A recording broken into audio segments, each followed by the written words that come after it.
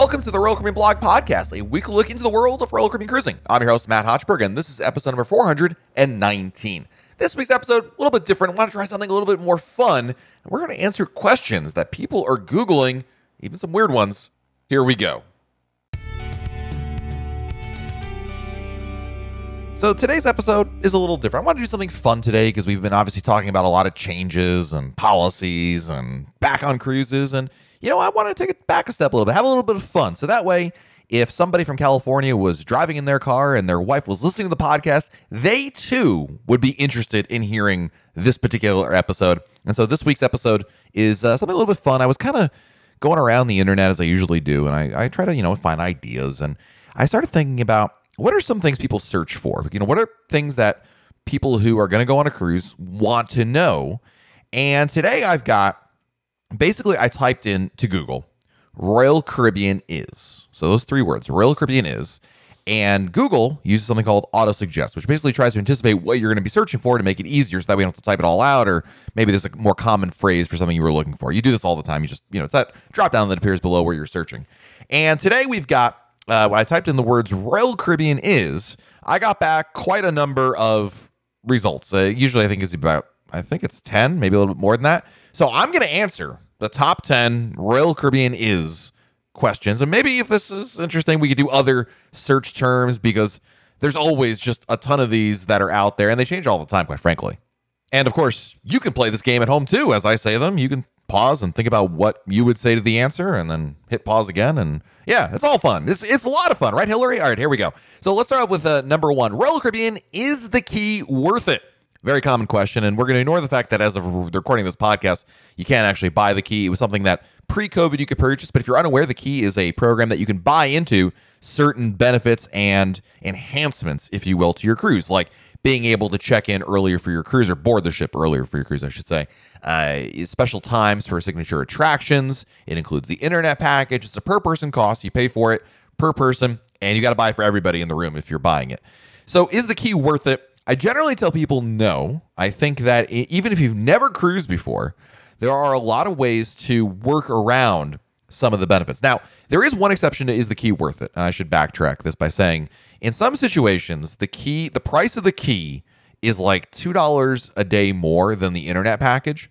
So if you're already going to buy the internet package, for that price, it's hard not to say why not spend an extra $2 a day. But in general, I tell people if you're not staying in a suite, you were going to buy the internet package anyway, and you are below Diamond in Crown and Anchor status, the key can be worthwhile for you, just simply because it offers quite a bit in there, and it is easier. At the end of the day, for the same reason I buy the drink package for the convenience, the key has a convenience factor to it, but there are ways to get around what the key gets and actually get the same results for free. There is one benefit that you absolutely cannot get without the key, and that is the ability that on embarkation day, you can store your luggage on board the ship. They'll store your luggage for you. Usually, when you get to the cruise terminal, you check your luggage, right? And any carry-ons you have to carry with you until your room is ready.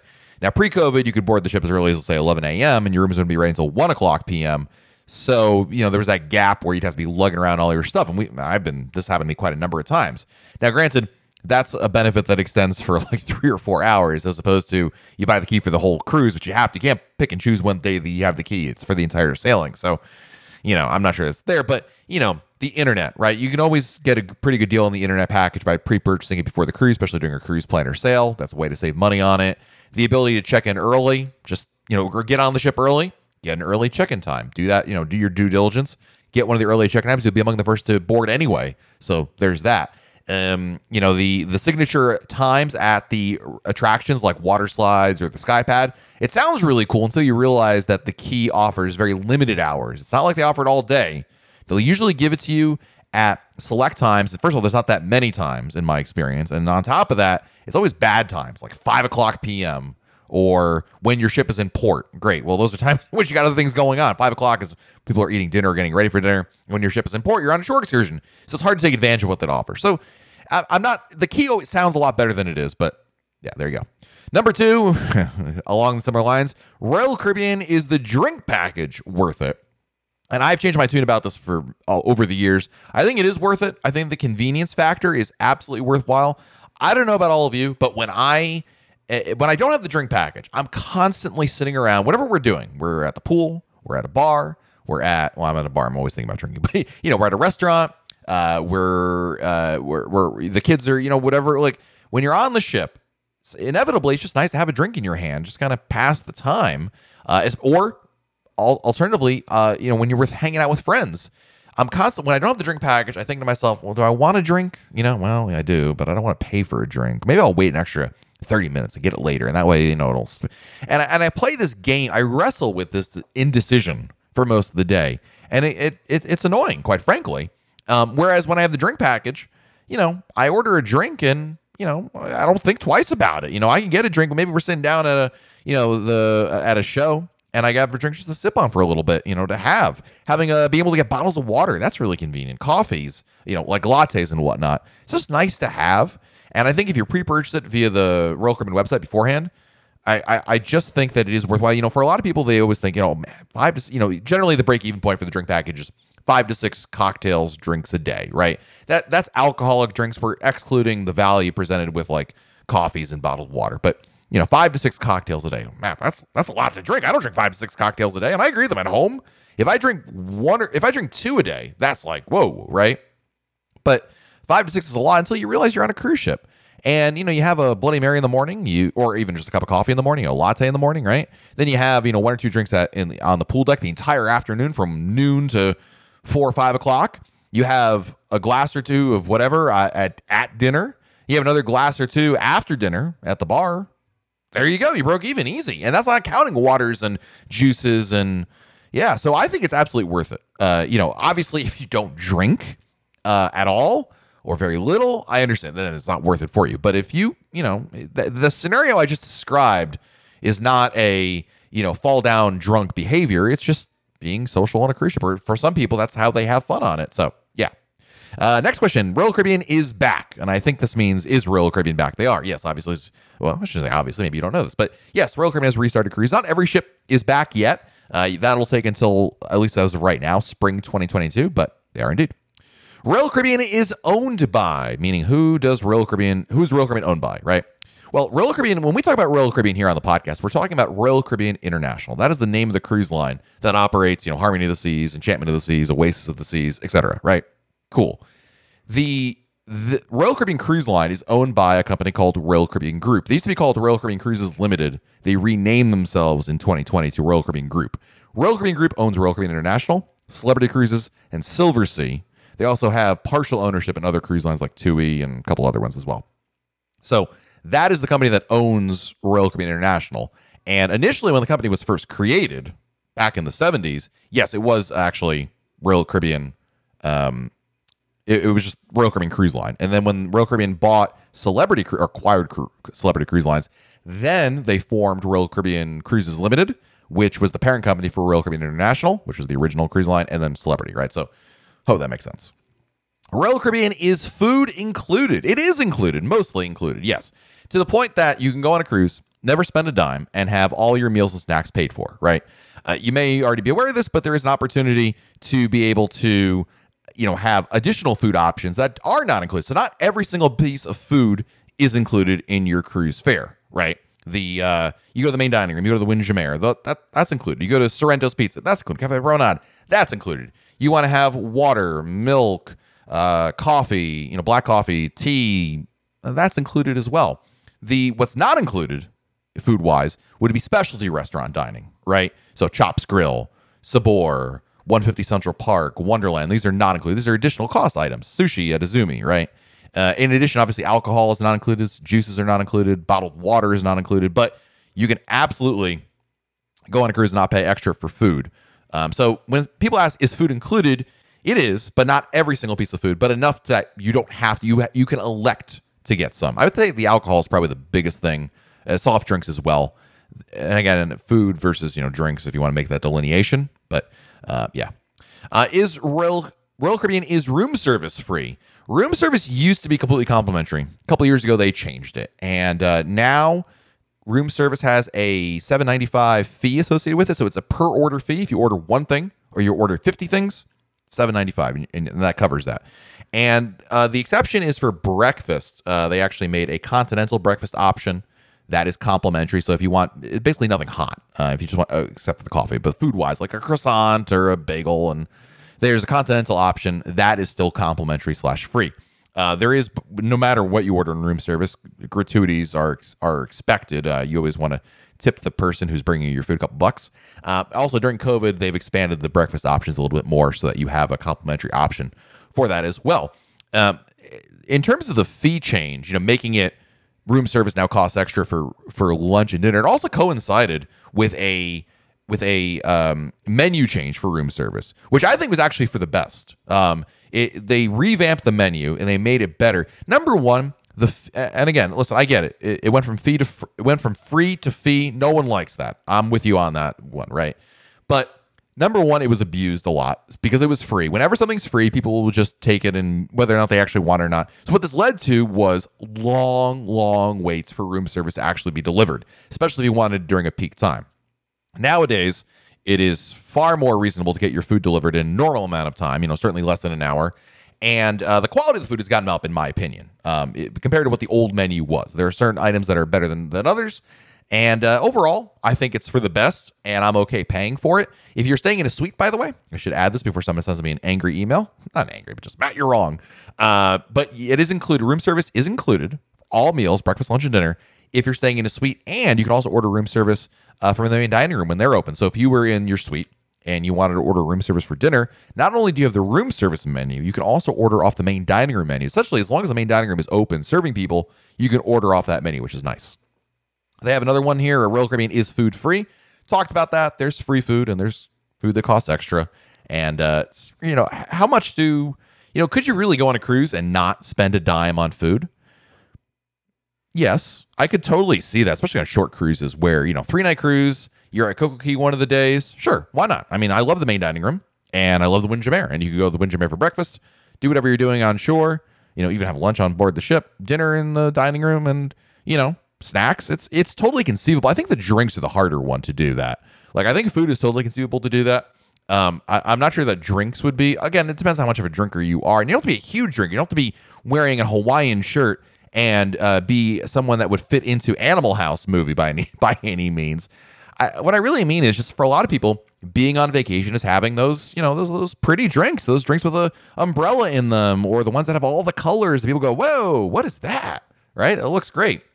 I think drinks are the harder one to make wild, but for food wise, sure. On longer sailings, if you go on a 7-night cruise or longer, I personally feel it's harder to shy away from the extra cost food just because it's variety, right? Sometimes you just feel like sushi. Sometimes you feel like you want to go and have a great filet mignon, and that's an option as well. So it is free, but there are added options. Royal Caribbean, is a passport needed? Oh boy, this is a very, very common question. Do you need a passport? Is it needed? And need is the key word right here. If you're a U.S. citizen sailing on a closed loop sailing, meaning a cruise that departs from the United States, goes wherever it goes, and then comes back to the same port in the U.S., you do not need a passport. You can cruise with a birth certificate and state-issued ID. It needs to be the original birth certificate. You can do that. I think that's actually absolutely 100% a mistake to do that. The reason being is that assumes everything is fine. And even if everything is fine, it still makes it a longer process, both at check-in for your cruise, and then when you're disembarking the cruise, you go through a different line for people who don't have a passport. Do yourself a favor, get a passport. It's not needed in that scenario. If you're going overseas, if you're cruising an open jaw sailing where your cruise begins at one port, ends at another, like a transatlantic, if you're cruising obviously in Europe, you need a passport. That one I think is a little more obvious, but a lot of Americans tend to be like, oh, we don't need a passport. I can save myself $100 and the time to go get one processed. Trust me when I tell you, you should get a passport. Number one, if you were to ever be stuck somewhere and don't have a passport with you, you're in deep trouble because you're now, in order to leave that country to go back to the United States, you can't just go to the airport and be like, hey, I want to fly back to Birmingham and hop on a plane. You need a passport to be able to exit the country. So what that means is now you're going to have to go to the U.S. consulate. And U.S. consulates are not like Walmart. They're not on every single corner, every single town. In a lot of cases, it can be hours away. My favorite example of this is next time you guys go to Cozumel, on the cruise compass, there is, every time you're in port, there is a listing of where the consulate office is. Basically, where's the nearest U.S. embassy that you can get to, which for a variety of reasons you might want to, but chief among them, get a passport. The closest embassy location, I think I put it on Google Maps one time, is like 10 or 12 hours away by car. And that includes traversing the ferry to get to the mainland. There isn't one in Cozumel. So you would have to, in that scenario, if you got stranded in Cozumel for whatever reason, you got hurt and you had to go to the hospital and the ship left without you, obviously, at that standpoint. Okay, now you've got to go deal with whatever issues you've got that cause you to be delayed over there or, stay in Cozumel. But now you have to go spend the time and money to get to the U.S. consulate, now you have to go to the embassy, and the embassy hours are notoriously fickle. Get in there, get an appointment, get your visa, your exit visa, to be able to get out of the country to get back in the United States, and then, go back to the airport, wherever that is. And don't want to do that. Get a passport. I know it's extra cost, and I know it's extra time, and that's not easy for everybody. I would argue that it is an investment in your travel future. Not only can you use the passport for going on cruises, you can use it for other travel, non-cruise travel. I know, who would want to do that, right? But no, seriously, like you can do that they're good for 10 years for adults. I know for kids, it is less than that. Just like paying for lots of other things for kids that only kids get and adults don't have to get when they become an adult. It's just the cost of having kids. And in my opinion, if you can afford to go on a cruise, you can afford to get a passport, quite frankly. And that's an opinion, obviously, but I think you should get one. I think everybody should get one. So somebody also Googled here, Royal Caribbean is an example of, I don't know what you'd be searching for that. I'm going to click on that. I wonder what that one actually brings up. Google, Royal Caribbean is an example of, I don't know why you'd want to search for that. I think when people want to figure out people also ask, what is Royal Caribbean known for? What type of cruise is Royal Caribbean? What is an example cruise? I think people, I don't know why you'd want to search that exact term is an example of, but it's, obviously it's, Royal Caribbean is an example of a mass market cruise line. A contemporary cruise line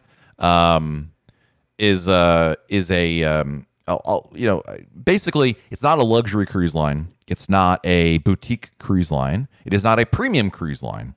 Premium cruise lines would be like Celebrity and Princess cruise lines, Holland America to some extent. Boutique would be like Silver Sea or something like that. That's a luxury line, quite frankly. And then Royal Caribbean is more like their contemporary cruise lines, mass market, Carnival, Norwegian, Disney Cruise Line, that grouping, if you will. And the last thing I see here when people type in Royal Caribbean is from where? This is actually a more common question because of where Royal Caribbean is based out of. So, Royal Caribbean's headquarters, Royal Caribbean Group's headquarters, I should say, is in Miami, Florida. But the company is based in Liberia. So this is a very common practice in the cruise industry that cruise lines are not, they're not U.S. companies in the sense of where Uncle Sam reports to, right? If you look up Royal Caribbean Group, it certainly operates in the U.S. Their headquarters in Miami. That's where their building is. That's where Richard Fain and Michael Bailey and all the executives you've ever heard of in your life, that's where they all work. But the company is incorporated in Liberia. Now, there's a lot of reasons why any company would want to incorporate outside the U.S. And a lot of people always point, it's because of taxes. They want to try to skimp out on taxes. Well, if that was the case, every single company in the world would be based out of Liberia. But not every single company is based out of Liberia for a lot of reasons. I think, in my opinion, and listen, the tax reasons notwithstanding, I'm not pretending that's not a part of the agreement, but really and truly, the issue is cruise ships. If your ship is flagged in the U.S., meaning you say on the back of your ship, it says, Oasis of the Seas, and it says, Miami, Florida, right? Because usually I think all of Royal Caribbean ships, or most of them are flagged out of the Bahamas. The reason why it's not based out of the U.S. is essentially because then you're subject to U.S. laws pertaining to how you operate that particular business. And the cruise industry is, and this is not just Royal Caribbean, by the way, it's every single cruise line out there, basically U.S. laws make operating a cruise ship in the 21st century pretty much impossible. Number one, you need to build a cruise ship in the U.S., which is impossible. There's no U.S. shipyard that builds cruise ships the size of Royal Caribbean. So that's number one. Number two, you have employment laws related to OSHA and other things that just don't fly as it relates to that. Now, but some people go, well, that's not fair. They're trying to skirt the things. Well, this is just the way things are. In a lot, the auto industry is a great example of this, right? U.S. automakers, are based in Detroit, but they build some of their cars in Mexico, some of their cars in Canada, some of their cars in, other places, right? Foreign makers do the same thing. A lot of foreign car makers, Toyota they have plants here in the U.S. And they do that to, there's a lot of reasons. I'm not going to get into all of these things. This is just how business works. It ain't pretty, ladies and gentlemen. It's just big business is big business. And I'm not here to make excuses for them. I'm here to tell you that there is a rationale for it beyond simply dollars and cents. It is just the nature of the beast. There's a much longer conversation you can have about this because it is kind of an interesting discussion point. But really and truly, it has to do with how U.S. laws are made. A lot of the U.S. maritime laws were created in the 19th century, and they really haven't changed. And the great example of that is the Passenger Vessels and Services Act, otherwise known sometimes incorrectly as the Jones Act. And there's a lot of cabotage laws. Every country has cabotage laws, and the U.S. is specifically in how they handle crew members. It's, it basically makes it impossible. And if you want to say, Matt, that's all, you're totally wrong on this. They could run a cruise ship out of the U.S. Look, Norwegian has one. They do indeed. The Pride of America is indeed we'll call it a modern cruise ship that is flagged in the United States. It is staffed primarily by Americans. It operates out of Hawaii. This is how Norwegian is able to offer cruises around Hawaii as opposed to just Hawaii being a stop along the way. And people apply it. There you go, Matt. There's the example. Until you actually talk to someone who's actually gone on that particular ship. And listen, every ship is different. And I've talked at length about how reviews are notoriously, unreliable. But trust me when I say that if you were to go try it, you would probably come back saying what many other people have reported. And I have not done it personally, so full disclosure, I have not tried it myself. But it is a subpar experience in a lot of people's views because the ship is super small, super old, and it just doesn't offer what cruise ships can offer. And there's no way Norwegian can really do much with it beyond what it currently does. It's essentially a glorified overnight ferry. And that may be a little harsh, but what I mean is its purpose is to offer cruises around the Hawaiian Islands. So a floating hotel, if you will, as opposed to what cruise ships are, even in Norwegian's fleet, outside of the Pride of America. And that is, they're destinations. There's things to do on there, and they're much significantly larger. This is a much larger conversation, but that's part of the reason why I know I kind of went on. I should have just said Royal Caribbean is they're based in Liberia and they're headquartered in Miami and left it at that. But it's an obvious question. It's a good one there. So there you go. There's some weird Google searches that are out there, and if this is kind of interesting, something different. Maybe you knew about all of these, none of these. I don't know. Maybe we'll have to do this in the future as time permits to, because there's plenty of other things people Google that are just like, it makes you scratch your head about all these things as to, where it's all based out of and all that kind of stuff. So there you go. Some fun we had here about Royal Caribbean is.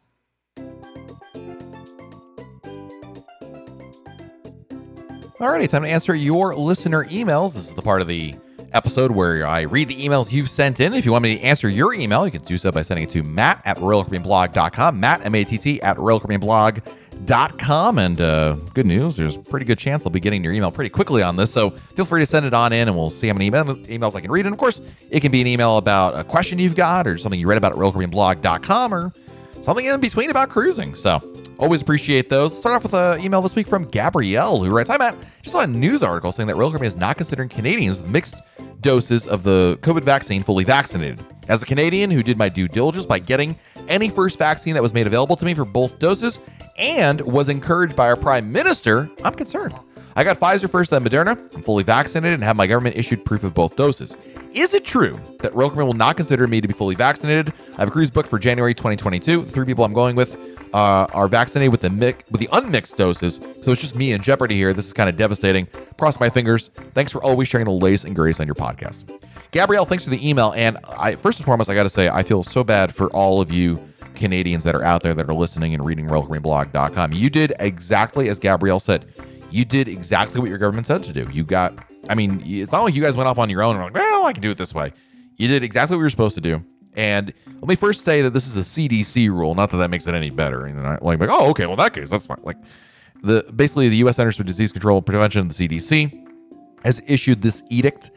Reading it personally, my unscientific opinion, because I'm not a health official by any means, it sounds like basically the CDC is saying, well, we're not exactly sure how that works. Like, there's not enough data out there when you mix vaccines to know truly its effect or how effective it is, and therefore we're not going to recommend it. And therefore, if you're a cruise ship passenger, which the CDC has jurisdiction over, they feel like, you know what, play it safe. We're not gonna recommend or allow that. And Royal Caribbean is essentially, they've changed their policy a couple times, Gabrielle. I'm sure you've seen this already a couple times, but they've basically gone and said, you're going to be considered unvaccinated. Now, if you're going on a cruise, Gabrielle, out of Florida, as of right now anyway, and this could all change as you're going on a cruise in January, you would be able to go on the cruise as of right now, but you'd be considered unvaccinated.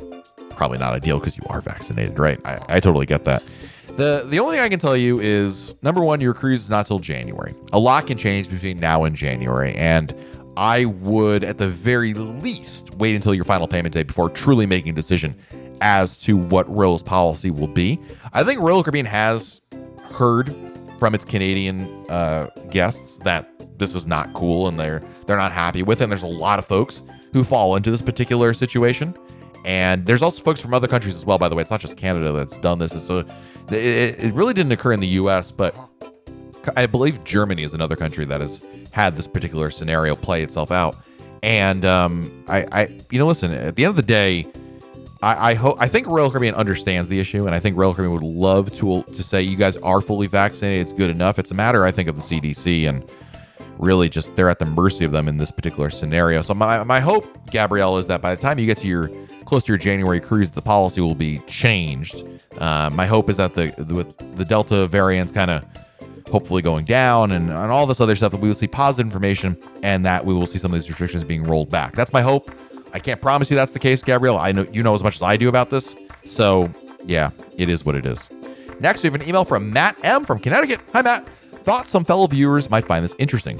While booking air travel to Vancouver, Canada for a cruise, I found that Air to Sea did not offer the return flight I wanted, nor were they able to offer it when I called them. So after a little searching, I found that I could book one-way tickets and save money. Sounds crazy, but when booking one-way from Canada, the price in Canadian dollars, not US, this little item saved me 20%. A dollar is about 80 cents Canadian right now. Booked Air to Sea on the way out, and then booked my own return thanks to the great YouTube videos. Wow, that's a really interesting tip. So it sounds like, and again, I'm not sure, Matt, if I got this right. You booked, and you said at the end here, you booked Air to Sea, a one-way, then booked your own flight on the way back, but because you're booking in Canadian dollars, you save money in that regard. That's an interesting tip. I don't think I've ever heard that one before. I'll have to remember that because I've got a cruise out of Canada for next May/June. So I might have to remember that particular tip. Thank you, Matt. That's a wonderful tip right there. Next, we have an email from Maureen. All right, hi, Matt. Thanks so much for your podcast. It's very informational. One issue about which I haven't heard any podcast host talk about is natural immunity to COVID. I've had COVID and would rather not be vaccinated after reading the research at this point about natural immunity. My husband has had the vaccine. Do you think, with some countries like Iceland or the UK, accepting proof of recovery as well as vaccines, that cruise lines will start recognizing natural immunity? Also, what would be the difference between my experience being unvaccinated versus someone who's been vaccinated? Thanks so much.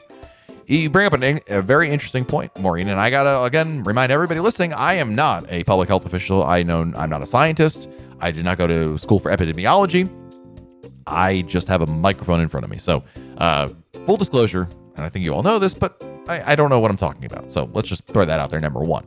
Number two, I think that there has been a trend that these policies do evolve, right? And as I just talked about, Gabrielle, about, that particular policy related to mixed vaccines, Maureen, I certainly, listen, if you're seeing I'm not keeping track of what's happening in the UK or Iceland about that particular, accepting proof of recovery as well as vaccines. Hey, maybe that will change. I mean, as usually you have, it's kind of a cascading effect, a snowball effect where something begins somewhere and then more and more pick up on it. I can't speak as to what the cruise lines and or the CDC will accept going forward. Obviously, there's a very, very, very, very, very strong preference for the vaccine. And that's primarily because the vaccine is more known in terms of its efficacy going forward, as opposed to, how long antibodies are there. And you can make the argument the other way around. I'm not going to get into that argument, but I'm just pointing that there's been far more of a focus on that aspect than there has been on the other one. And at the end of the day, I think they're trying to, that's the route they've been going. Could that change? 100%. Of course, it could change. Will it change? That I don't know. I have no idea on that. But to answer your question, how would your experience be vaccinated versus unvaccinated? As someone who'd be technically unvaccinated, you would not be allowed to go into the main issue. I would say there's two things. Number one, before you have to undergo some testing, which will have an additional cost to it that occurs before and during the cruise. And then number two, you would be relegated out of certain areas. So there are certain vaccinated only zones you would not have access to. Depending on when you sail, Maureen, this could change. I don't want to. Everyone should know that the policies I'm talking about right now pertain to really cruises here in August 2021. If you got to cruise in January like Gabrielle does, or October or 2023, it's likely all going to be different. But as of right now, if you were to go and hop on a cruise ship out of Florida, because you would not be able to cruise out of other places, Maureen, you would be not able to go to certain places like the pub, Schooner Bar, casino, Izumi Hibachi. There's other places, but those are the ones that jump out to me off the top of my head. But you'd be able to go anywhere on the pool deck, anywhere basically outside. You're pretty much good to go. So Perfect Day Key, the pool deck, flow rider, water slides, no problems at all.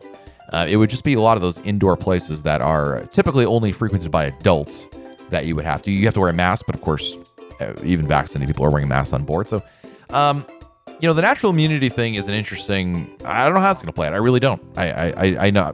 There's a lot of factors at play here. I don't pretend to know them all, and I certainly am not naive enough, Maureen, to give you any kind of prediction because I have no clue.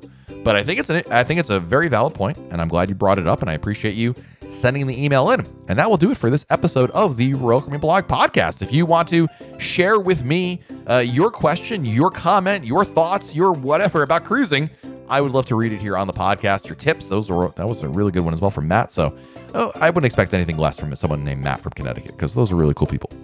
Send me your email, matt@royalcaribbeanblog.com, Matt, M-A-T-T, @royalcaribbeanblog.com. So until next time, I'm Matt, and we'll talk again real soon.